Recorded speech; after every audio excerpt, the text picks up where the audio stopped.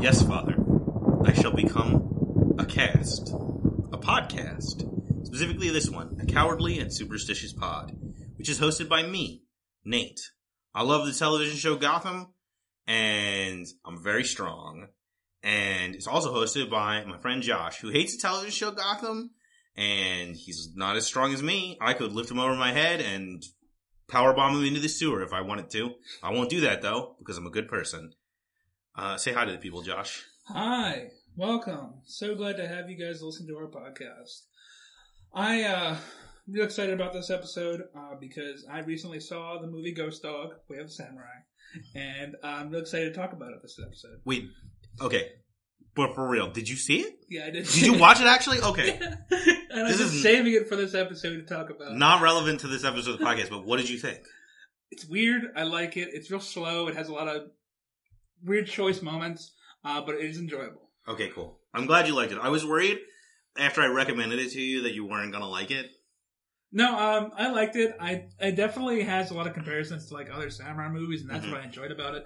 But there's this the weird scene with the RZA where they just meet up and like say something in code to each other. The whole thing with the French best friend is real weird. I get they're painting the picture that they don't have to understand each other to like understand each other kind of thing. There's like a whole scene where he talks a bunch of French to the kid, like the little girl. Yeah. And it's just like a whole scene of nonsense, and it's like way longer than it needs to be. Yeah, I can go up to that. But overall, I did enjoy it. Frost Whitaker's a great performance. I liked the ending where he's basically committing seppuku. Mm-hmm. And it had a real John Wick feel to it. Yeah. I could totally see that movie being an influence on John Wick. Did you know that there is a role-playing game based on that movie? No way! I've never read it. I'm baffled by its existence, though. I would love to play that sometime. Okay, cool. I'm glad you liked Ghost Dog. We gotta talk about Gotham, but I really want to talk about the, Robin Hood movie that for us, it just came out. For you, probably came out like a month or so ago. I haven't seen it. It's really bad. I heard. I can't talk about it, though. The most recent Robin Hood experience is when I saw Fat Russell Crowe playing Robin Hood way back when. I fell asleep in the movie theater because that movie was also real bad and boring. Yeah. This does the same thing where he's never called Robin Hood in the movie. Josh, I want to tell you about... This is kind of relevant to Gotham. I'm going to spoil this movie. Look, I've already tricked you into not talking about Gotham for like a good beginning half of this podcast, so I'm cool with this. Okay. So... A lot of stuff happens in the movie, but there's this one part in the very beginning where so you have Robin, or whatever, Robin of Locksley. Mr. Hood. They call him the Hood, which is like the same shit they call the Green Arrow in the first season of Arrow. Oh my god, and I bet they did that on purpose. Yeah, and people support him by nailing hoods up around the city. Why? I don't know.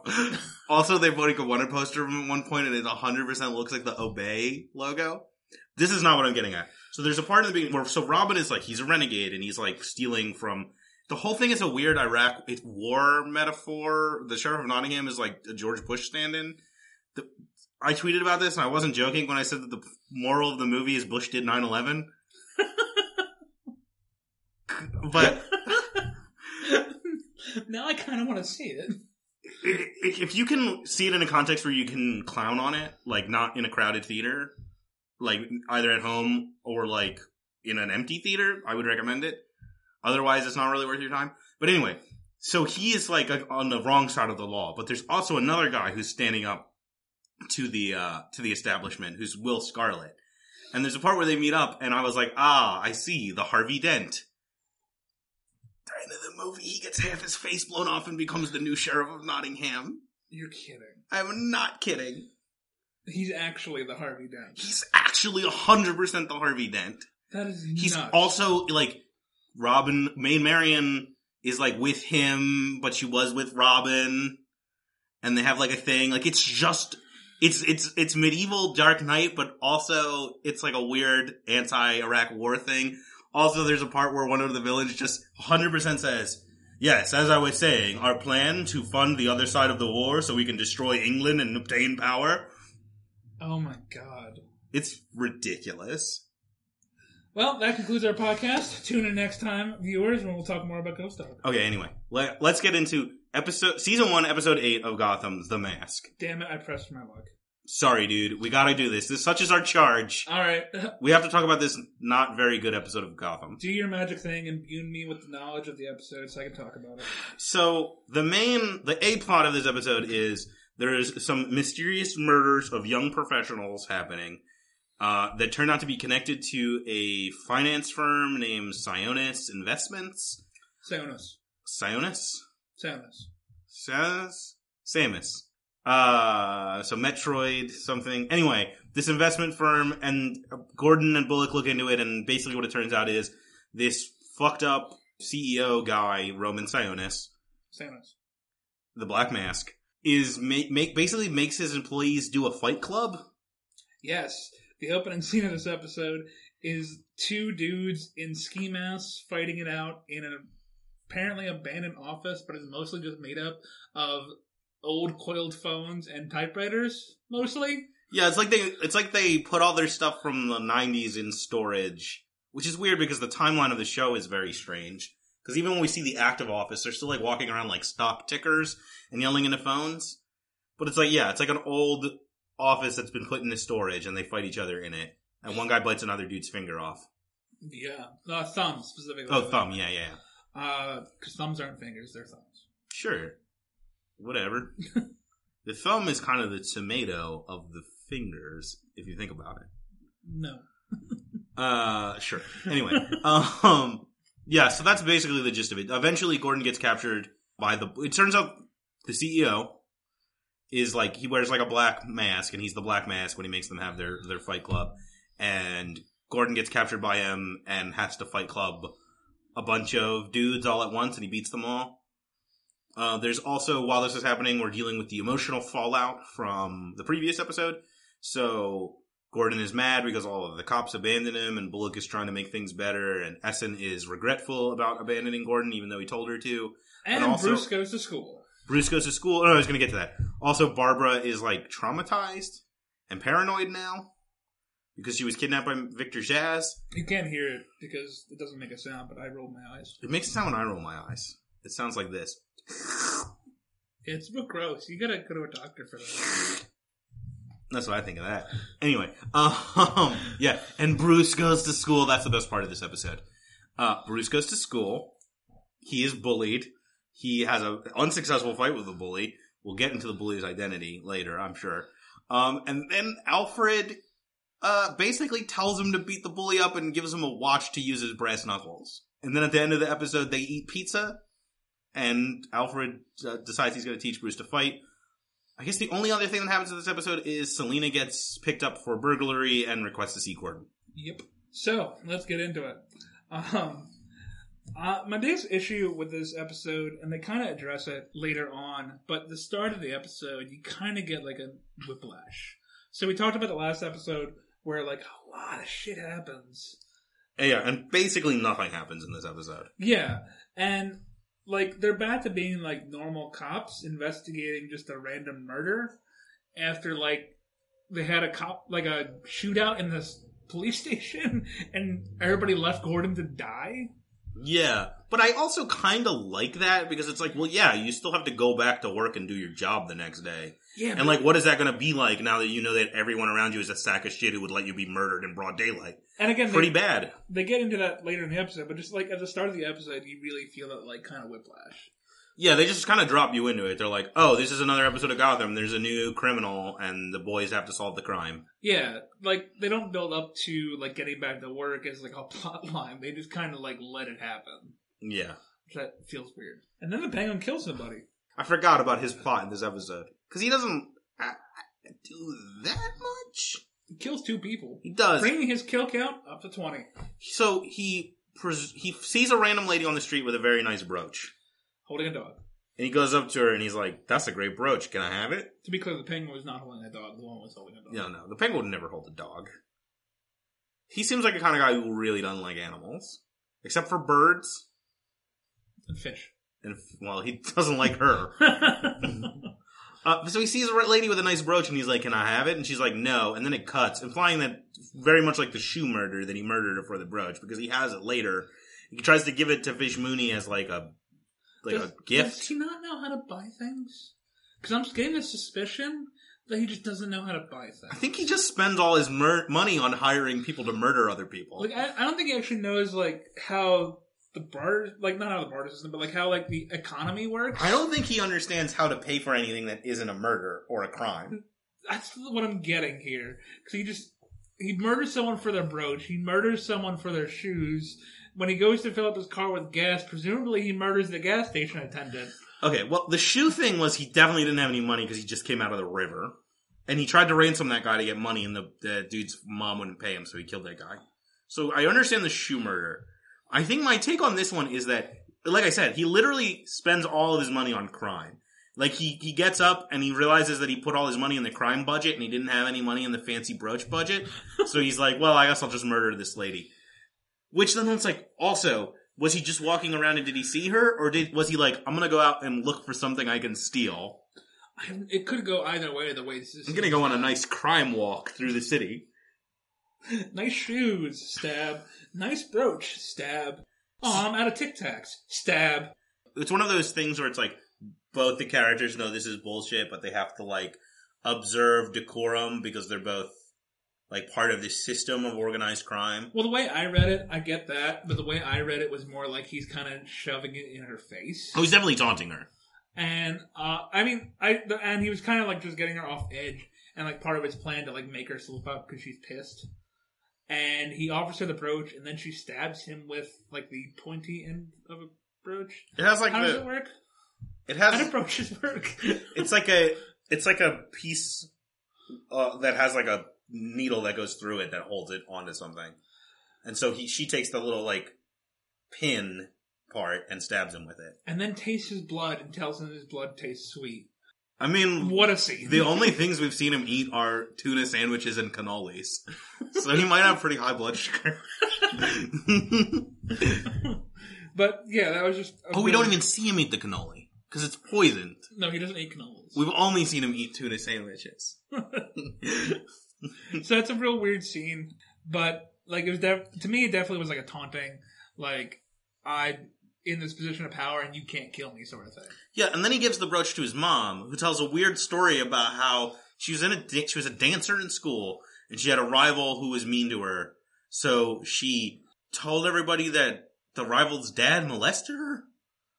Yep. Real fucked up. And that got Penguin thinking about a secret that he could use against Fish Mooney, which he then kidnaps his replacement umbrella holder, which he meets at the previous meeting we were just talking about, and beats the crap out of him until he tells him one of her secrets, and then kills him. So that's the second kill. But where does he do this at?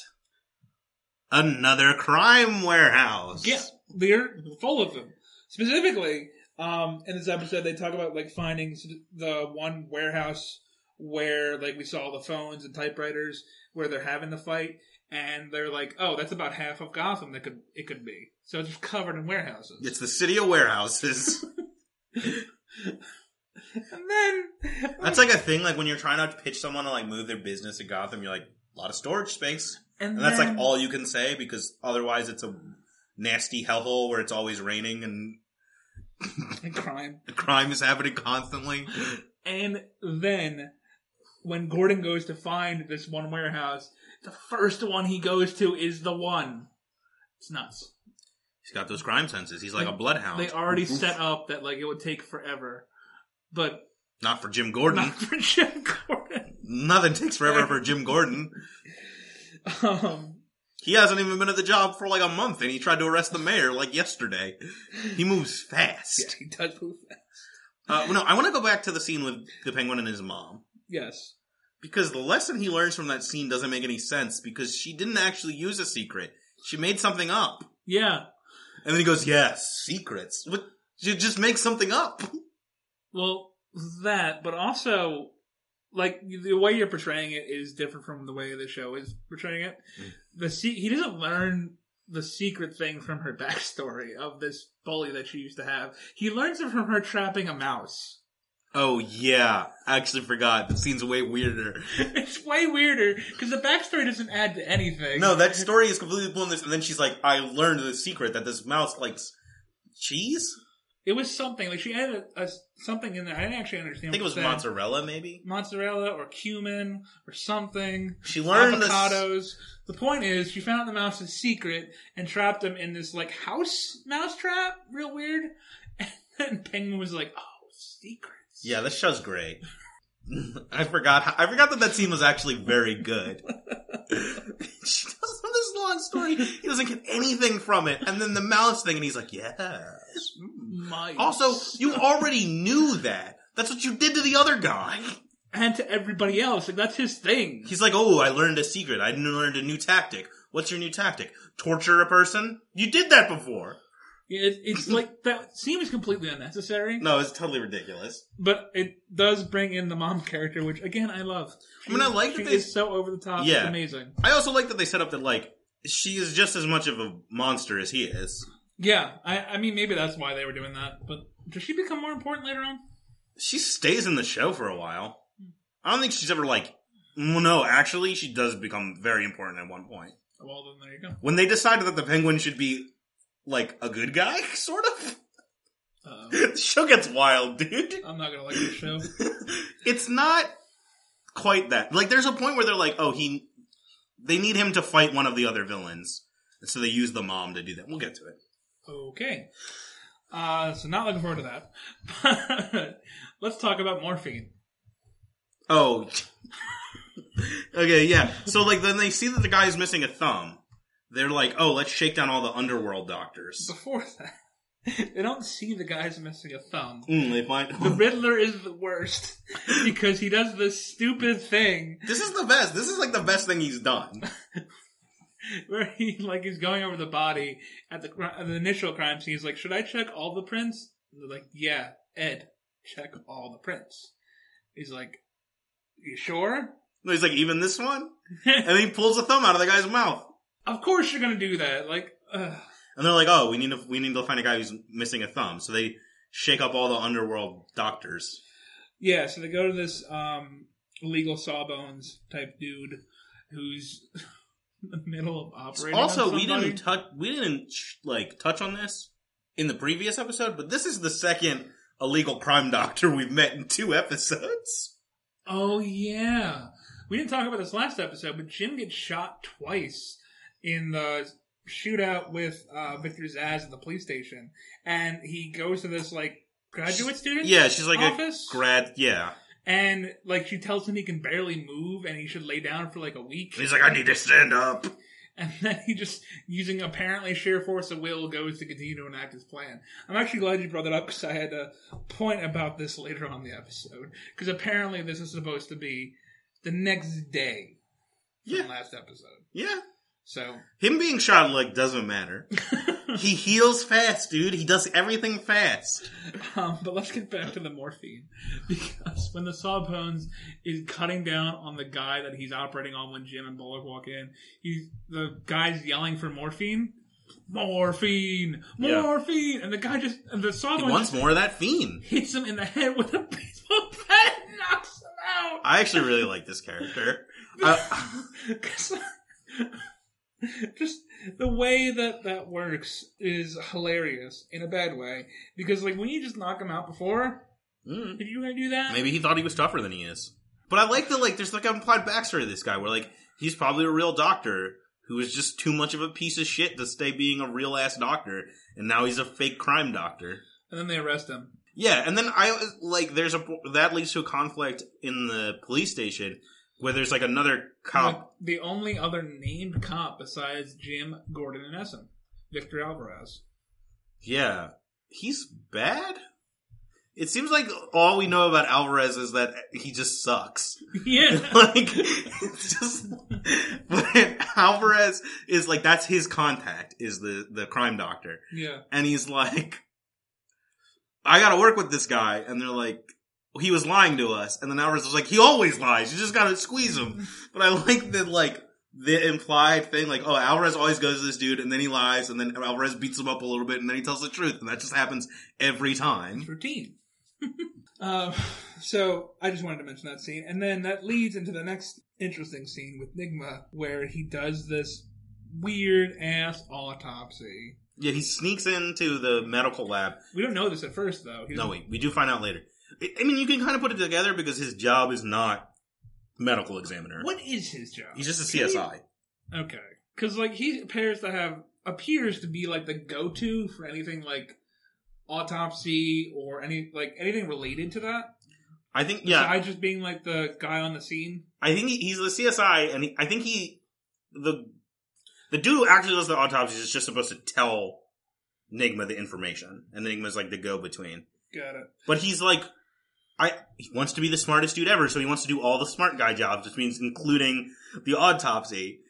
Which is so weird, because the way the autopsy room is set up is there's a microphone that you pull from the ceiling down. I think that's how those actually work. Is it? Yes. Because it just feels like he's an announcer for a wrestling match. Well, they have to record their shit, and they can't. Their hands are covered in dead body parts. But he still has to pull it down with his hands to do it. Yeah, I mean, it probably don't work like that. And he also says that he ate half a muffin and saved the other half for later. Why? he's a weird. He doesn't know what information is not pertinent to share. Some things about the body, and then he's like, I ate half a cranberry muffin. I ate a cranberry muffin. I'll save the half for later. And it's like, what? And then you find out that he's not supposed to be there, but apparently he uncovered some shit about office supplies. He checked he confirms that the ink that they found on the body was actually toner, which means that it probably happened in an office. And then he further checks into and realizes there's been a bunch of murders with office supplies in the recent past. Yeah. Can we talk about when Bullock and Gordon first go to meet with Sionis? Yes, we can, because then I can effectively explain why I kept correcting you with Sionis. I really like this scene because I really like how little patience Bullock and Gordon have for his bullshit. They walk into his office and it's covered in like old, like ancient weapons and masks and armor. And it's clear that he's like super into this. And Bullock's first thing he says is, so what's with all this warrior baloney? And then Sionis is like, you have to be a true warrior to be a successful businessman. And then there's just a beat and Gordon goes, no you don't. It's just like, they don't care. No, fuck you. You're dumb. So, the reason I had for correcting you is because they do a weird thing with his last name. Yeah. Where everybody else calls him Sionis. Mm-hmm. But then when he introduces himself, only that one time, he says, hello, I'm Richard Sionis. And it's like, he pronounces it weird. Yeah. And it's never referenced again. Yeah. No. It's weird. Yeah. But, whatever.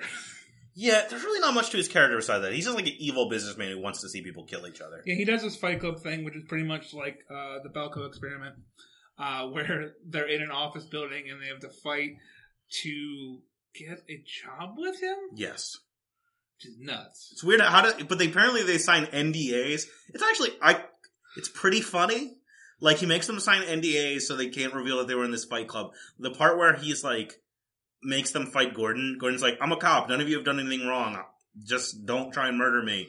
And then Sionis is like, I'll give you all $1 million signing bonus. Whoever kills him first. Yeah, and then there's just a beat where Gordon's like, oh, no. No. Is he oh crap or oh shit? I have a specific note for this. He says, very, drawn out, oh crap. Yes, crap. That's it. Because it's on TV. It's so drawn out. Oh, crap. Yeah. It's clearly like they knew that moment was funny, and they were like, let's just milk it. What I really liked about this and why I tied it into the Belko experiment is because this point when they're fighting Jim, you see that all the other employees of Sionis are watching the fight. Yeah. And taking bets. Oh, and when they first go to the office, a ton of them have bruises and scars from the fight. It's very obvious from the second they show up that he's the bad guy. There's no mystery for the audience, which I kind of like that it's just yeah, he's a businessman. He's fucking evil. Yeah, and I like that, his whole company was into it. Mm-hmm. And, everybody had to fight to be there. But this also ties back to the thing I was saying. There's something wrong with Gotham. This has just been happening there. Yeah. This is just a normal-ass business that has a gladiatorial fight club in an abandoned warehouse. And the way they find our one thumb guy is just by coincidence. He's just in the bathroom. They follow a trail of blood to the bathroom to find a guy just with a nosebleed, and then the other guy just taking a dump and comes out and beats the crap out of Jim. Again, this ties into what I was saying before, that this show is secretly Marxist. Because that is a huge indictment of, like, American capitalist culture. This dude loses a literal thumb for his job and just fucking shows up at work the next day. Yeah. And is just dealing with it. He doesn't even have it sewn up. Yeah. It's ridiculous.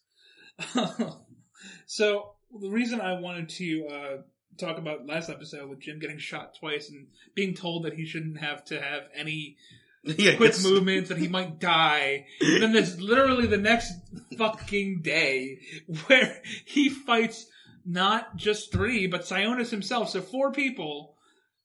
And kicks the crap out of them. They're good fights, too.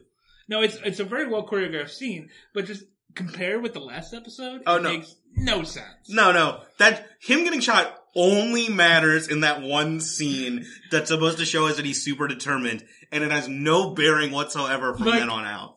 If the graduate student believed what she said when she's saying that he should lie down and, like, otherwise he might die, either she's a terrible doctor and doesn't know anything, or Jim has healing powers. Jim has healing powers.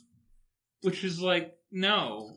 It would have been dope, though, if they had remembered that he was wounded, and there was a part where he, like, uses packing tape and Post-it notes to put himself back together in the middle of the fight. That would have been amazing. Yeah, I'm a little disappointed they didn't do that.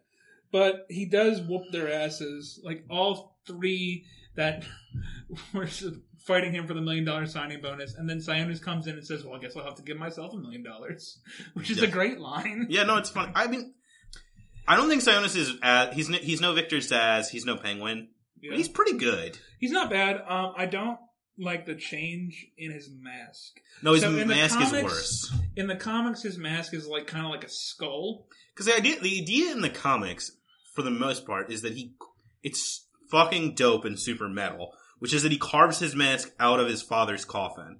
In this, it's just kind of like a Japanese, like it's like a black Oni mask. Yeah, and it's a cool looking mask. It's just not. That's not the Black Mask's mask. Yeah, and also just the cultural appropriation of all this Japanese stuff in his office, and the fact that he wears this Oni mask.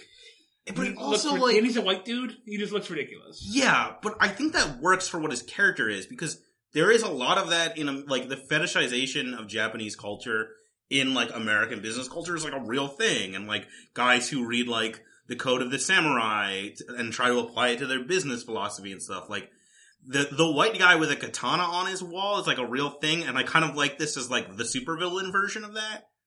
But I would have... He'd be a great enemy for Ghost Dog.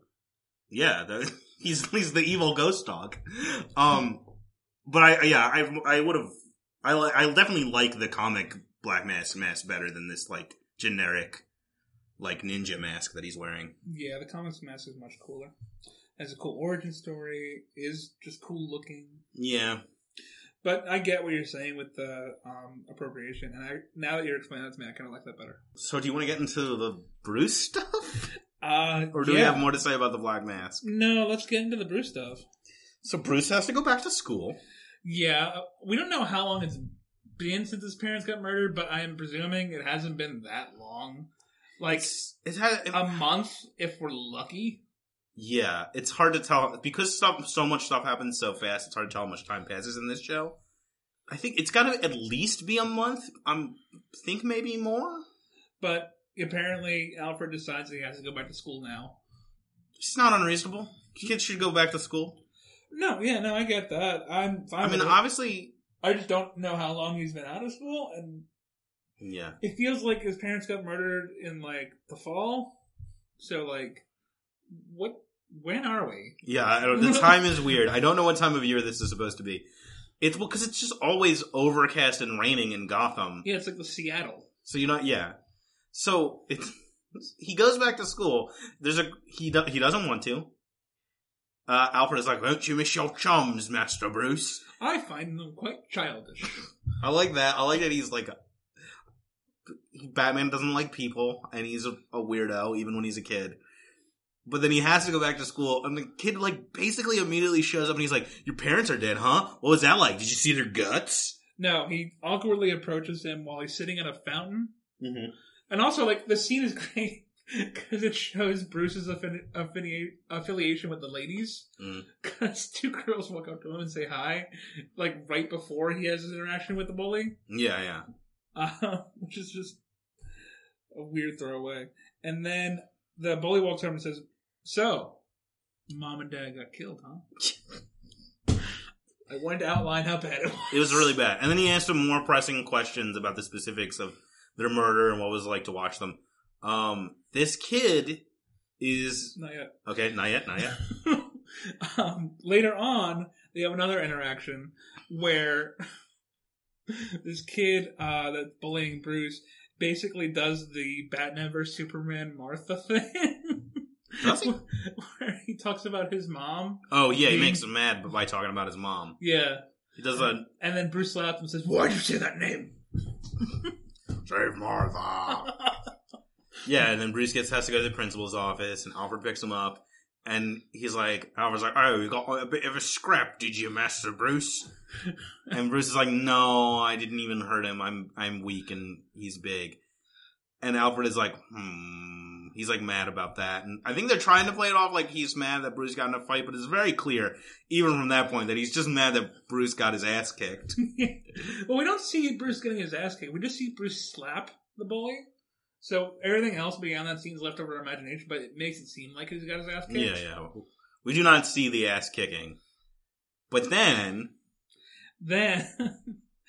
Bruce knocks on a door in the middle of Gotham, and out comes the kid. No. But before that, Alfred gives Bruce a watch, and he's like, this is your father's watch.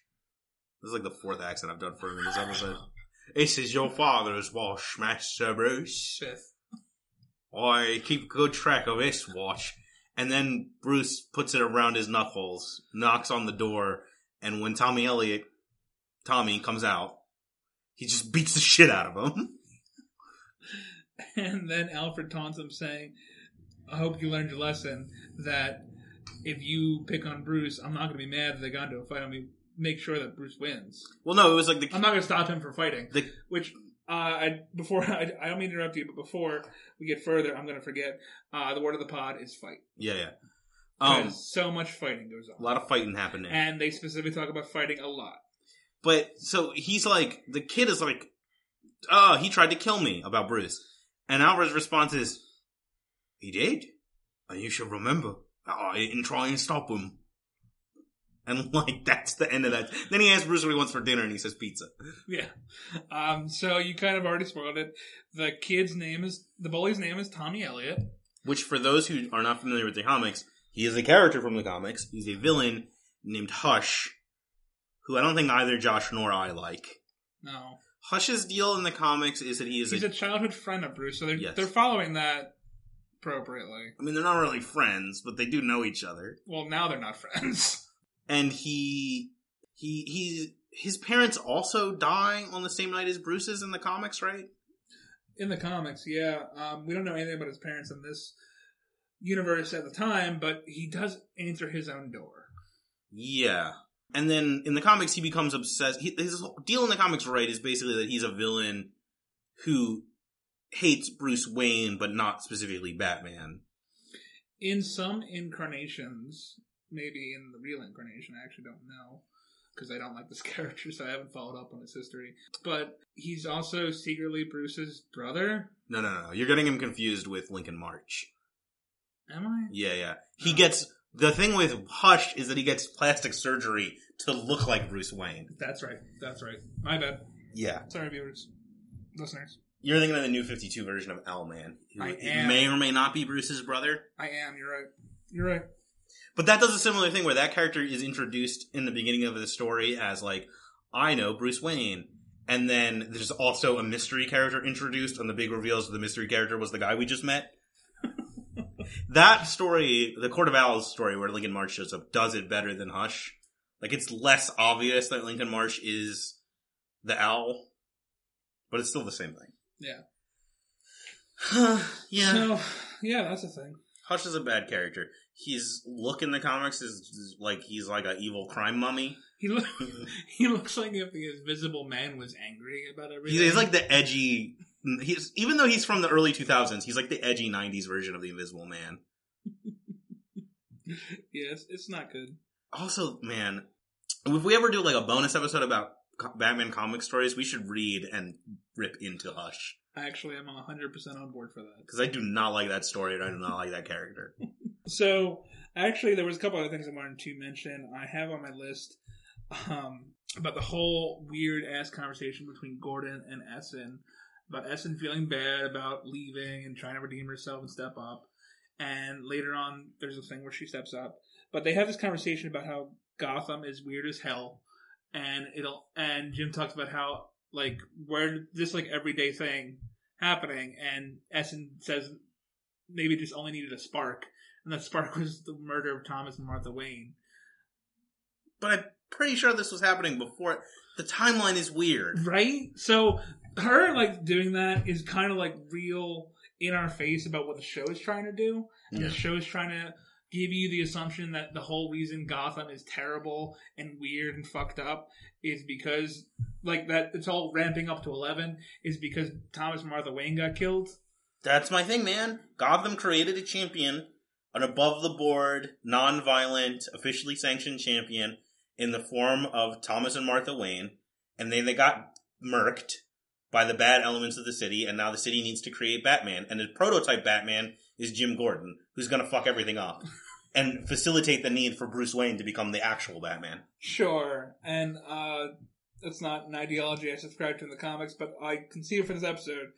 But the way I want to mention is that the scene really just shoves it in her face. Yeah, also, it's clearly not true, because especially in this episode specifically, we were just talking about how all the employees of Sionis went through this fight club to become, like, you know, part of the company, and there's so many of them. Yeah.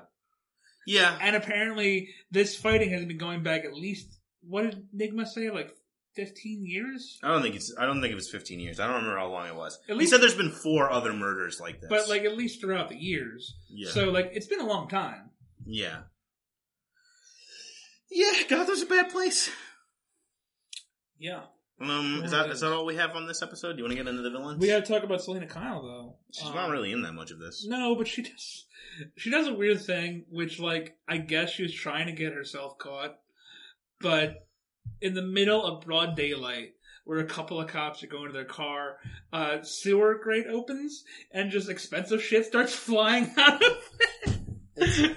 Yes, it's like, completely ridiculous. It's so weird and over the top, and then they confront her, and she's like, what, girls gotta shop?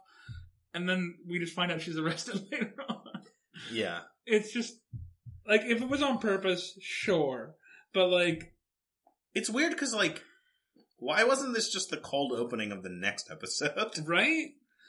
I did also, before we get into the villainous, I want to talk about Fish Mooney and her secret weapon. Oh, yeah. Because there's a couple things in this episode where she asked her secret weapon, whose name we still don't have, to copy some ledgers from Carmine Falcone. Yeah, she asked her to knock him out with some knockout drops in his tea, and then snoop around in his papers. And she tries to get out of the... There's cuts to Fish Mooney, who's watching an old woman sitting on a chair singing on stage. And then the secret weapon... God, I wish she had a name, because she's a human being. But whatever. She shows up, and she's like, I don't want to do this anymore. I want out. Then Fish Mooney does the weird, I'm your mom thing, which is still very weird. And then she tells her a story where she's like, oh, my mom was a prostitute, and she got murdered by one of Falcone's men, and then I promised I would never feel weak again. And the end of that scene, the, like, old woman is like, I heard you telling stories to that girl. And it's, like, implied that she's Fish Mooney's mom, but not officially stated. Fish Mooney is a weird, complicated character. Yeah, so we don't... Like, it's like a false origin of Fish Mooney, which is kind of a shame, because I liked that origin that she was telling. It's Rorschach's origin. Sure. But, like, hear me out, because like right now she doesn't have a reason for why she's so over the top besides she just wants to take control. I kind of like that grounding that in the human reality of her not wanting to feel powerless added a lot to her character's motivation. But to take that away as like a false origin story, it's like, well, what is her motivation? I'm of two minds about it. I didn't actually... Okay, here's the thing. I liked the idea that we might get some insight into what Fish Mooney's deal actually is. I didn't like that specific story because it's like, oh, we gotta kill a sex worker to add drama to it. And that's gross and played out. And then when it turns out to be fake, it's even weirder and grosser. Yeah. And then it's like, okay, well, I know Fish Mooney sucks. I already think she's a bad person. Why did you also have to have her do this? Yeah, it's very weird. And the reason she does it is to, like, coerce her secret weapon. God, she needs a name. What is she credited as? She credited as secret weapon? Let me just look it up. I don't know if we missed it. I'm gonna... But while you're looking that up, I just want to talk about, like, how the reason that she's approaching Fish with this is because she almost got caught trying to direct Falcone, and she's scared and trying to leave, and this is how Fish Mooney convinces her to come back and keep doing it, and it's just so weird. Yeah, it is real... It's a very weird scene. I don't understand what they're going for in it. No. Again, while you're looking it up, I want to talk about my last topic, Barbara. This episode starts a plot line for Barbara. That's bad. And she's continually bad. And again, I hate her because I want to like a strong female character. Are you talking about the gun thing? Well, that's the start of it, but the fact that she's traumatized and needs Jim to like calm her down with he comes in at night and she points a gun at him because he gave her a gun to protect herself, and then the next morning she tells him that she was drunk and scared, and like he gets it and still leaves the gun with her, and then she's like calling him while he's working and he's non-responsive and hung up on her accidentally when she was trying to tell him she loved him, and then at the end of the episode she leaves him. Which is real weird for a girl that was just... Liza. Liza. Her name is Liza. I guess we missed it. My bad, yeah. Liza. At least we can call her by a name now. Yeah. Anyway, what were you saying? So, like, Barbara leaves Jim at the end of the episode with, like, a letter. It's heavily implied that she's gone and, like, leaving the relationship. And it's so weird. Because prior to this, she was all like, I love him, he's the one for me... thing, and it's just like all this back and forth. It's just, I don't get it. I like the idea of there being somebody who's like a real person, who sees all the crazy shit happening around Jim Gordon and in Gotham, and is like, nope, I can't do it. It's too much. I need to leave. Because that's like a real reaction you would have. But coupled with everything else that happened with her, it's just like, oh, cool, Barbara's being weak again. Great job, show. Because the last episode... specifically, which we assume is like in the timeline the day before, she goes to a crime boss to plead for his life. Yeah. She put herself in that situation. And then now she's having second thoughts about being in the same world as Jim. After she did that to herself. Yeah. This scene also would be, like, spoiler alert, this is not the last we see of Barbara. I know it's not. This scene would be better if it was, though. If this was like, okay, she just leaves because she can't handle it and she goes somewhere normal. That's not Gotham. But no. Super no. So this is the start of something that's real bad. And I just wanted to bring that up because I don't want to hate on Barbara, but she is not well written. I don't know if Barbara ever becomes good, but they go some places with this character. Oh boy. So get hype for places. I'm so hyped. So that's everything I want to talk about. It sounds like you covered your things. Yeah, I got all my stuff out. So, I kind of briefly mentioned this. The word of the pod is fight, specifically because they talk a lot about fighting in the office, the Fight Club, and that Jim loves fighting. That's like a central theme in this episode. They lean into this like, you're a killer, you got a killer instinct, you were in a war, and you did a murder on the people you fought in the war. Which has not been a thing with Jim Gordon before. No. His whole thing has been specifically that he tries not to kill people. And there's like a big crux in this episode where he's in the Fight Club and he beats down those three guys and then Black Mask and he's holding a sword over Black Mask. And there's like this whole scene where he like has to put the sword down and like he's trying to stop himself from killing Black Mask. And it's just like, This has not been an issue before. Why is this an issue now? Like, he's the guy who doesn't want to kill people. Yeah, it's always Bullock shows up and kills the guy at the end. Yeah. Yeah, I don't... It was weird and unnecessary. This was one of those, like, that whole plot point was one of those things where it's like, oh man, you really want this to just be a Batman show, right? Because that's like a thing you do with Batman. Where he loves fighting and can't... And they do that with Bruce, too. Yeah. Where it's like he's all about, like, trying to fight, and in the episode, Alfred is going to teach him how to fight. Yeah. Will you teach me how to fight, Alfred? Yes, Master Bruce. Yes, Master Bruce. I'll teach you how to get in the right, Barney. And then title sequence. Do you want to rank the villains? Let's wank the villains. Wank the villains. Okay, so at the bottom, number 7 is the Riddler. Number 6 is Poison Ivy. Number 5 is Catwoman, aka Selena Kyle. Number 4 is Sal Maroni. Number 3 is Carmine Falcone. Number 2 is the Penguin.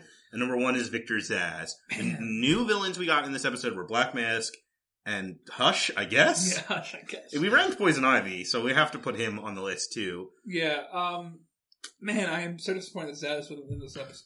Can I give you my prediction where I think these are going to go? By I think hands. Hush is going to go above Poison Ivy, below Catwoman. And I think that Black Mask is going to go above Catwoman, but below Maroni. Sure. That sounds fine to me. My issue with Hush is it's just the same issue, I guess, as Poison Ivy, where they kind of shoehorn in another villain. But this one makes more sense. If you're going to show Bruce at school, then showing the character whose whole deal is that he went to school with Bruce makes sense to me. Yeah. I also would have liked better, because he's a bigger character, if they made the bully Harvey Dent, if they were going to make him like an important character. They can't do that. I don't want to talk about that yet. We'll talk about the next episode where I lose my mind. Because I guarantee the next episode I will lose my mind. So stay tuned for that. But spoiler alert for when Harvey Dent shows up. I'm going to say that he's the Will Scarlet of Gotham. And it's going to be a delicious callback that everyone will love.